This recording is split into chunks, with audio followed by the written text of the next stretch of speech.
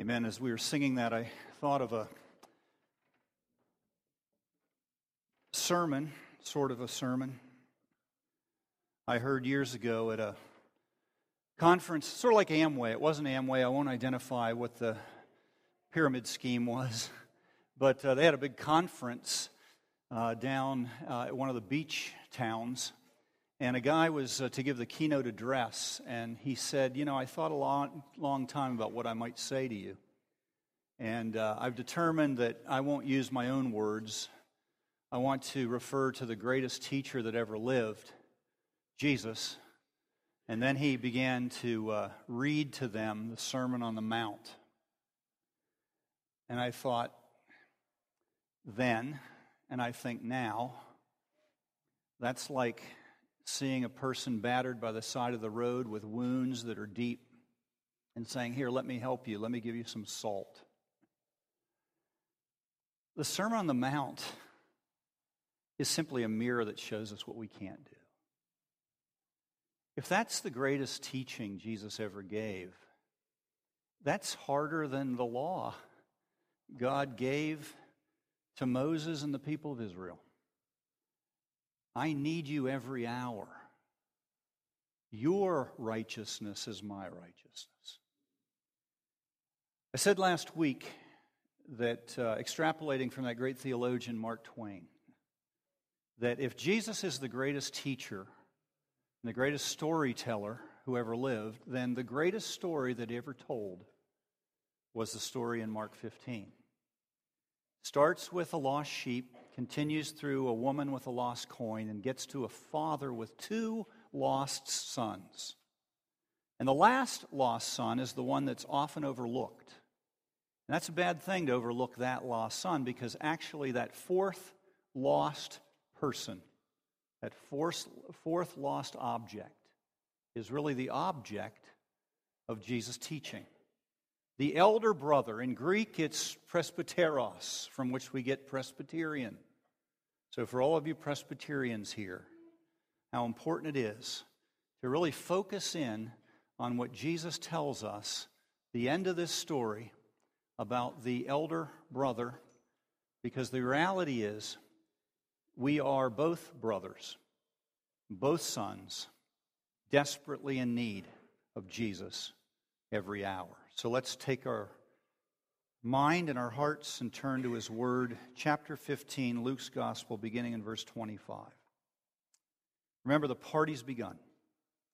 Now his older son was in the field, and as he came and drew near the house, he heard music and dancing.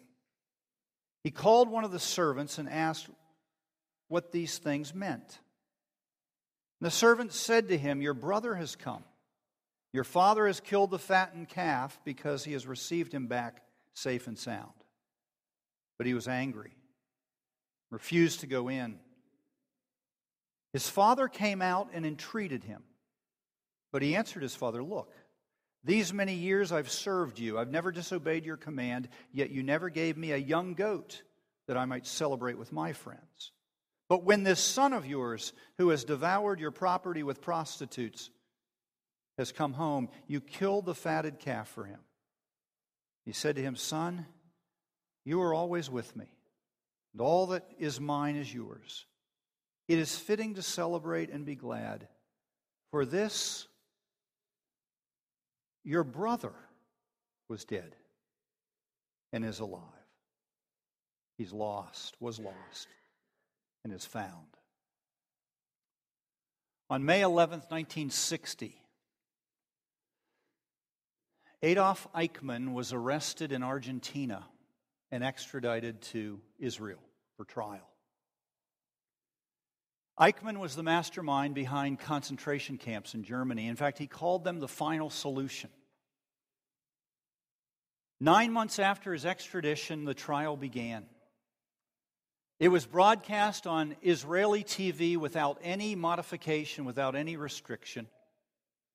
There, Eichmann sat behind a bulletproof glass enclosure. And every prosecution witness, and there were hundreds of them, were brought into the courtroom right past Eichmann behind the glass. When some came in, they fainted when they looked at him. When others came in, they cursed at him. Suddenly, they brought a man in who looked at Eichmann and he fell on his face crying. When they asked the man later, what happened? Why did you do that? He said, when I looked at him, I thought I'd see a demonic figure. I thought I'd see somebody who was totally despicable. I thought I'd see somebody that's totally different from me. But when I saw him, when I looked in his eyes, I saw myself. And I couldn't help it. When I saw him, I fell on my face and said, that's me. 9 years ago, Billy Graham preached his last crusade in New York City. Interestingly, Newsweek, that was still a magazine, covered it in 2 pages. John Meacham, who was the editor-in-chief, who's now gone to Time magazine, wrote this article, and he said this. Since Graham's crusade in Los Angeles in 1949, Billy Graham has been in the public eye. He's known every president from Harry Truman to George Bush. Obviously, Barack Obama as well today. Still, Graham is consistently bipartisan. It's difficult to think of many people who can say that they are genuinely close to the Clintons and the Bushes. That Billy Graham can claim the distinction of friendship between these 2 polar opposite families with sincerity is a testament to his amazing pastoral gifts. Chief among them is empathy. An empathy that grows in the heart of all who are truly growing in Christ. Now, Meacham is Episcopalian. I don't know where he stands with Christ, but he nails it there at the end when he says empathy. Empathy grows in the heart of all those who are truly maturing in Christ. Webster defines empathy this way.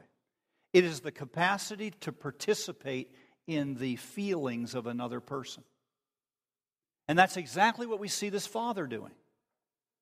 Jesus says, while his younger son was a long way off, the father sees him.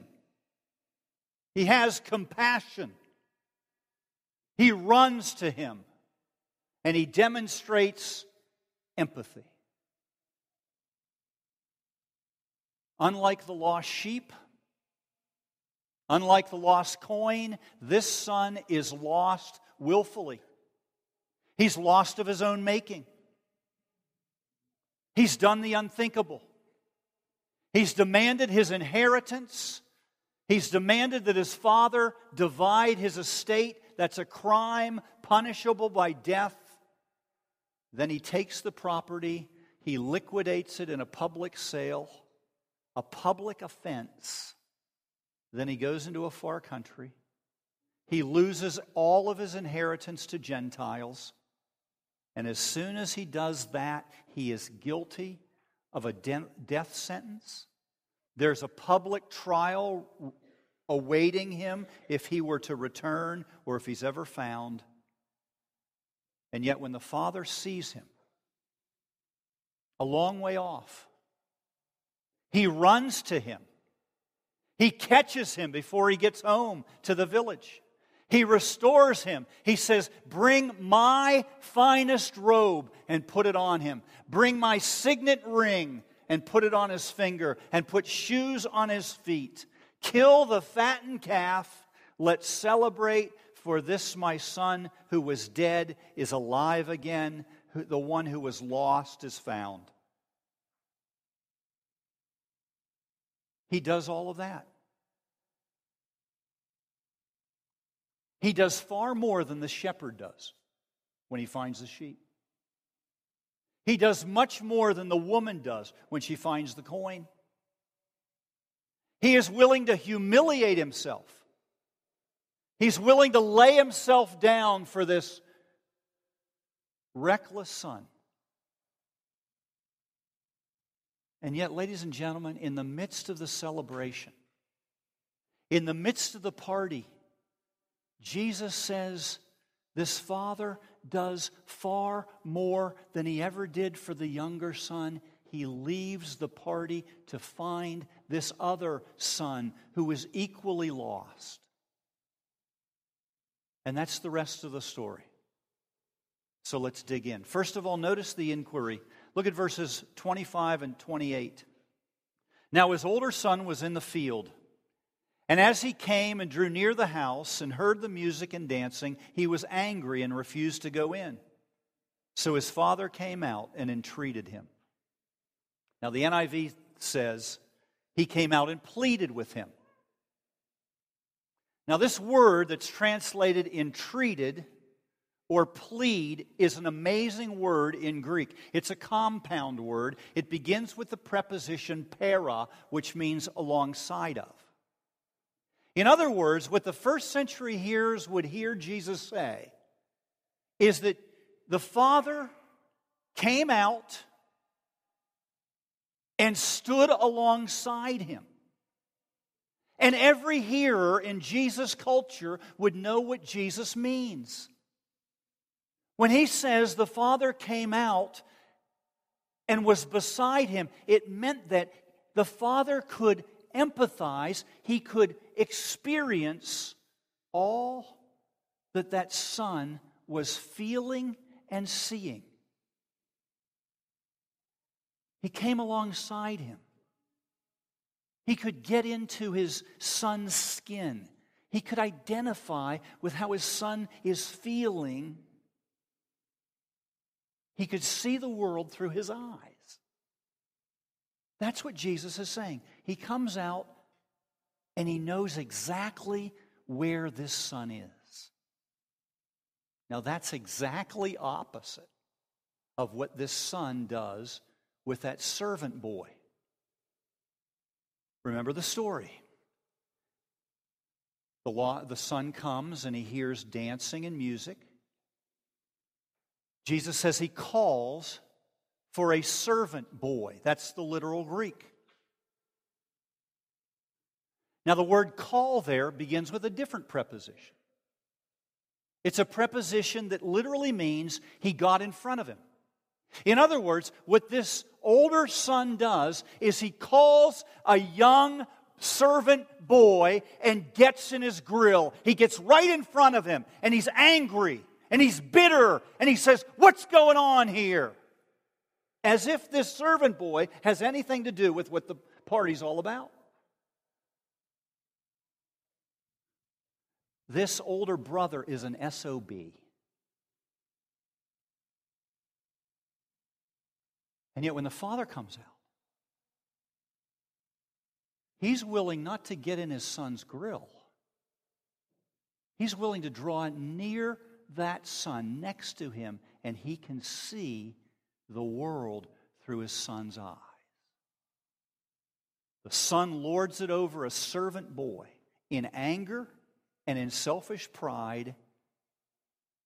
And what Jesus is showing us is this second son, this elder son, this Presbyterian, is just as lost and just as evil as his younger brother. Second, notice the insult. Look at verses 29 and 30. But he answered his father, "Look, these many years I've served you. I never disobeyed your command, yet you never gave me a young goat that I could celebrate with my friends. But when this son of yours, who has devoured your property with prostitutes, comes home, you killed the fattened calf for him." Now, of all of the people in my life that has opened up this greatest story Jesus ever told, there is no one that has opened it up any deeper to me than Dr. Kenneth Bailey. Ken Bailey, for 40 years, lived in the Middle East. He taught the New Testament there. For 20 years, he was the professor of New Testament and Biblical Studies at the Near East School of Theology in Beirut, Lebanon. I want you to listen to what Ken Bailey says at this point in the story. It's almost impossible to convey to a Western audience. It's almost impossible to convey to you and to me the shock that must have reverberated through the banquet hall when the father deliberately humiliates himself and leaves his party guests. No host in the ancient Near East would ever do that. Every host in the ancient Near East was legally bound to stay with his guests. That was hospitality. And yet this father leaves the party. And as he does that, he breaks every social convention.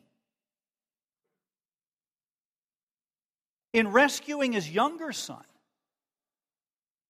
he leaves the house when nobody's there. In rescuing his older son, he leaves when the house is full of guests. That's something no one ever did. Now, to think of this. To leave your house to rescue your son from coming judgment and death, that's one thing. But to leave your house full of people, to forego your duty of hospitality, to rescue a son who's refusing to come into the party, which was a public insult, is quite another. Not only that, listen to how this guy addresses his father. He doesn't use his name. He doesn't say father.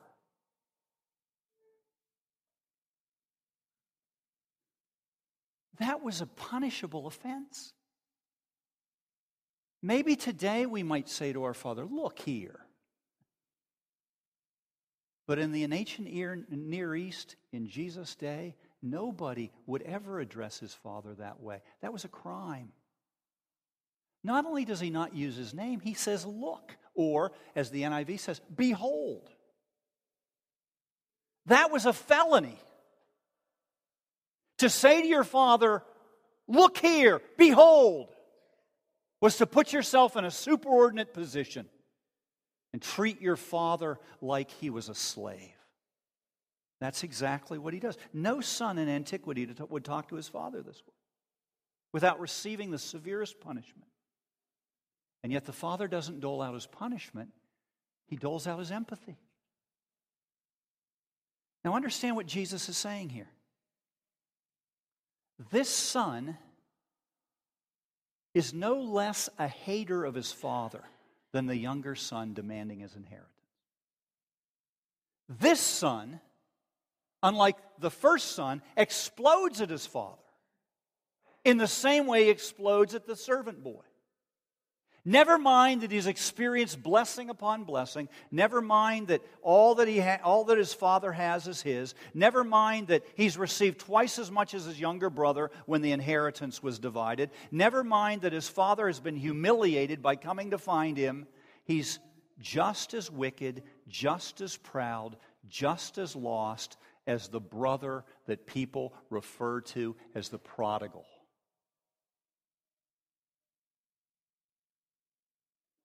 This father's got two boys. When you read it in English, it seems like they're very different. When you understand it in its first century context, they're no different from each other. They both are desperately lost. Third, I want you to notice the intercession. Look at verse 31. When the father said to him, "Son, you were always with me, and all that is mine is yours." Now, there are a number of words in Greek for a male offspring.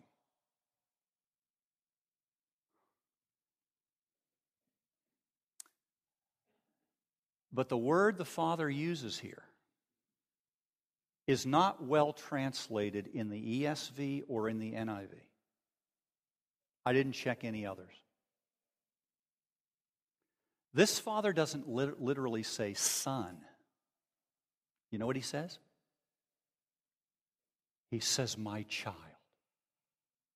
It's exactly the same word that Mary uses when Mary and Joseph find Jesus in the temple at age 12 when they've lost him for a few days.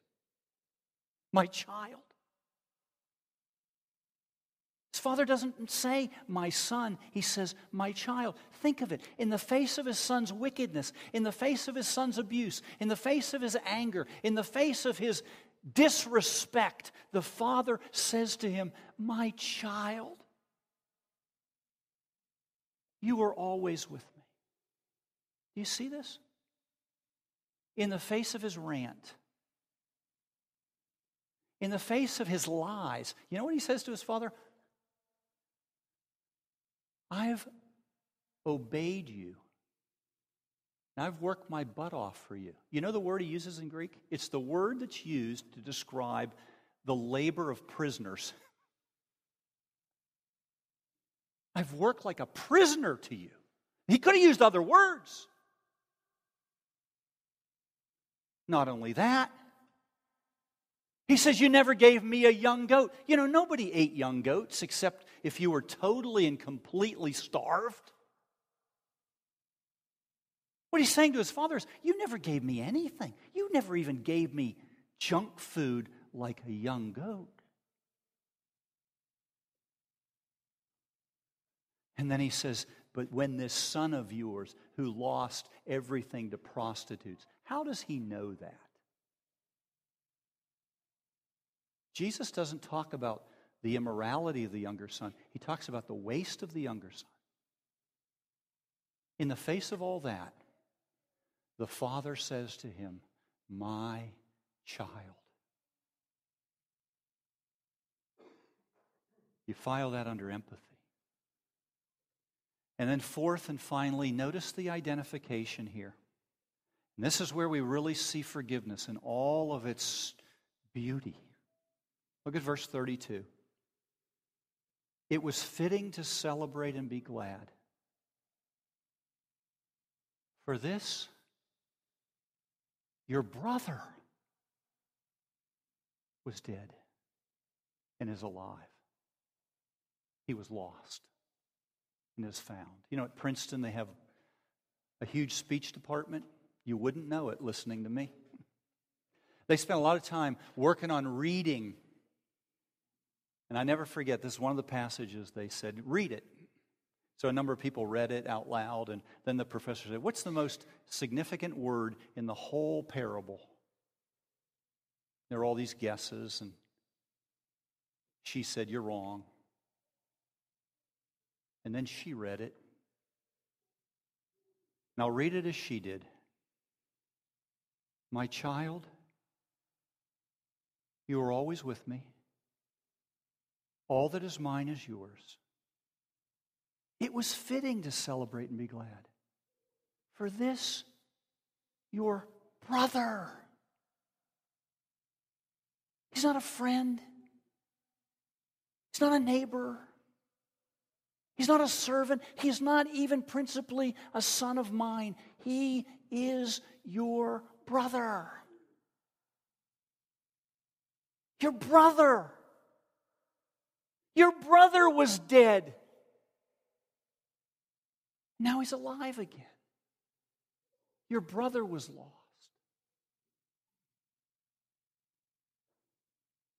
In 1955, now this is one of these things you kind of remember. You think it's useless information until, I guess, the Holy Spirit brings it to you.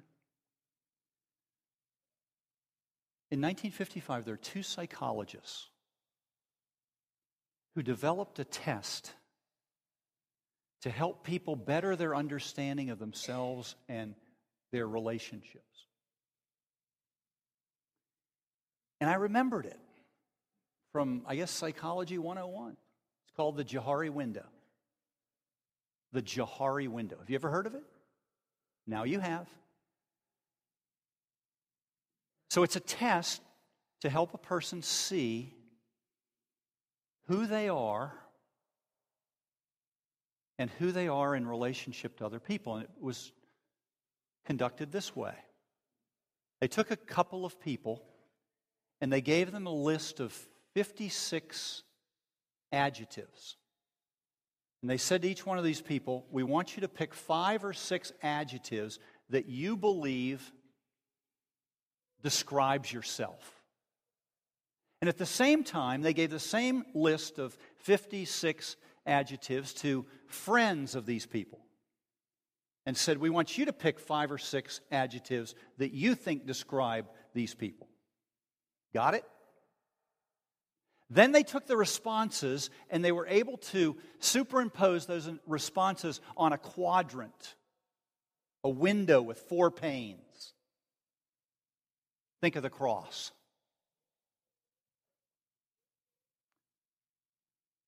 There's the upper left-hand corner,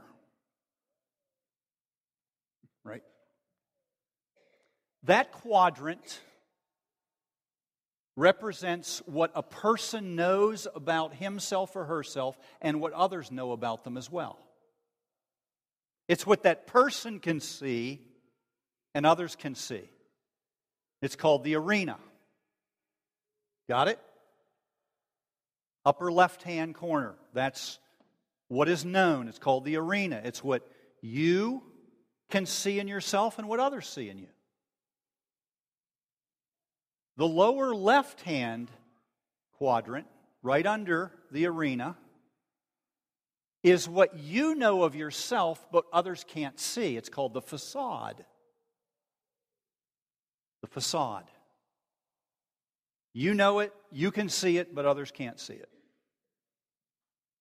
You following this? The right-hand lower quadrant is what you can't see and neither can anyone else. It's the unknown. Okay? So you've got the arena, what you can see and others can see. You've got the facade, what you can see but nobody else can. And then you've got this quadrant in the lower right that is the unknown. It's what you can't see and neither can anyone else. It's totally unknown. And then the upper right is what you can't see but everybody else can. And that's called the blind spot. That represents what you can't see but everybody else can see in you. And of all the quadrants that intersect with forgiveness, the blind spot is the most important quadrant. What you can't see but others can. Look at the father in this story. My child, it was fitting to celebrate and be glad. For the one who's come home, the one who's been rescued from death, the one who's been rescued from that trial is not a friend, he's not a servant, he's not somebody that's a neighbor, he is your brother. You see this? That older son can't see that. At least he doesn't see it until the father points it out. Both sons are lost. Both sons have sinned. Both sons are shameful. Both sons are broken. Both sons have incredibly large blind spots that only the father can see. So look what he does. Look what the father does. He forgives them by shining the light of his forgiveness into the blind spot. How does he do it? How does he do that? He does it the same way with both sons. He points to their true identity. Think of the younger son. By forgiving that son, what the father is saying, by restoring him, forgiving him, showing him mercy, showing him absolute grace, what he's showing his son is, you are primarily not a waster. You're not a citizen of a distant country. You're not the feeder of pigs. You're not the waster of your inheritance. You are a wearer of the best robe that I have. You're the wearer of my rings. You're the wearer of shoes. And only God's children got shoes. You're my child. You're not the prodigal son. You are my child. And what does the younger son do? He's willing to admit his blind spot.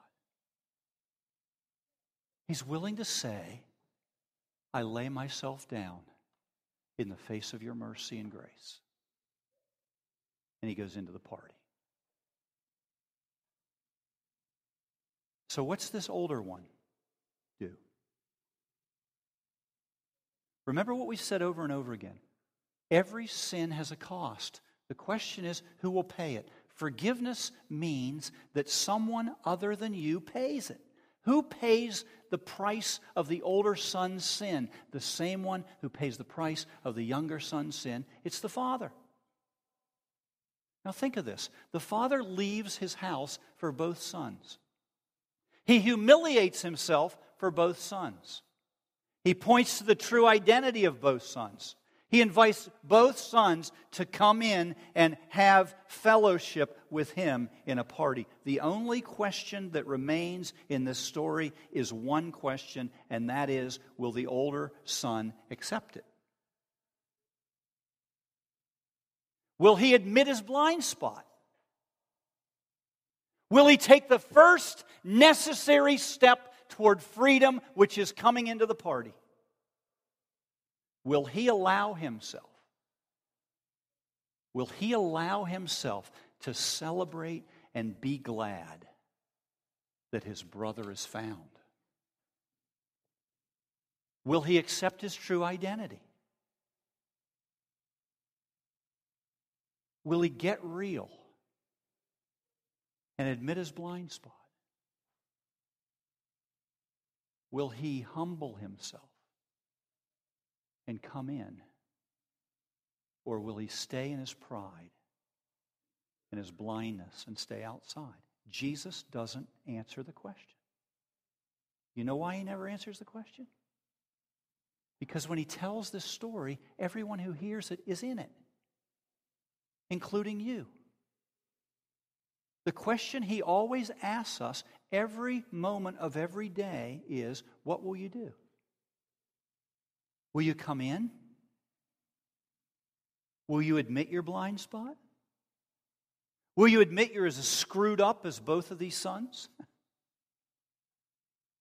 Will you admit what that Jewish man admitted in that courtroom in 1960 when he saw Adolf Eichmann? He said, this man is just like me. Will you admit it? Will you admit who you are? Will you lay yourself down? Will you receive his love and acceptance, or will you keep on going your own way?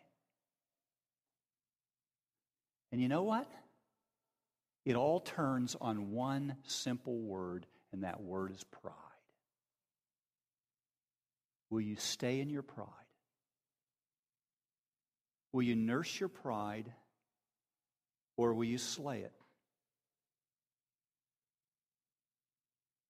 Will I admit that I have a blind spot? Will I admit the counsel of others and accept it? Or will I go on hiding? Will I walk in my true identity, or will I continue to retain my false identity? That's the question Jesus continually asks us. That's the question forgiveness always asks. I mean, think of this. If he's found you, and he's forgiven you, and he's freed you, the question is, will you walk in it? Will you live in it?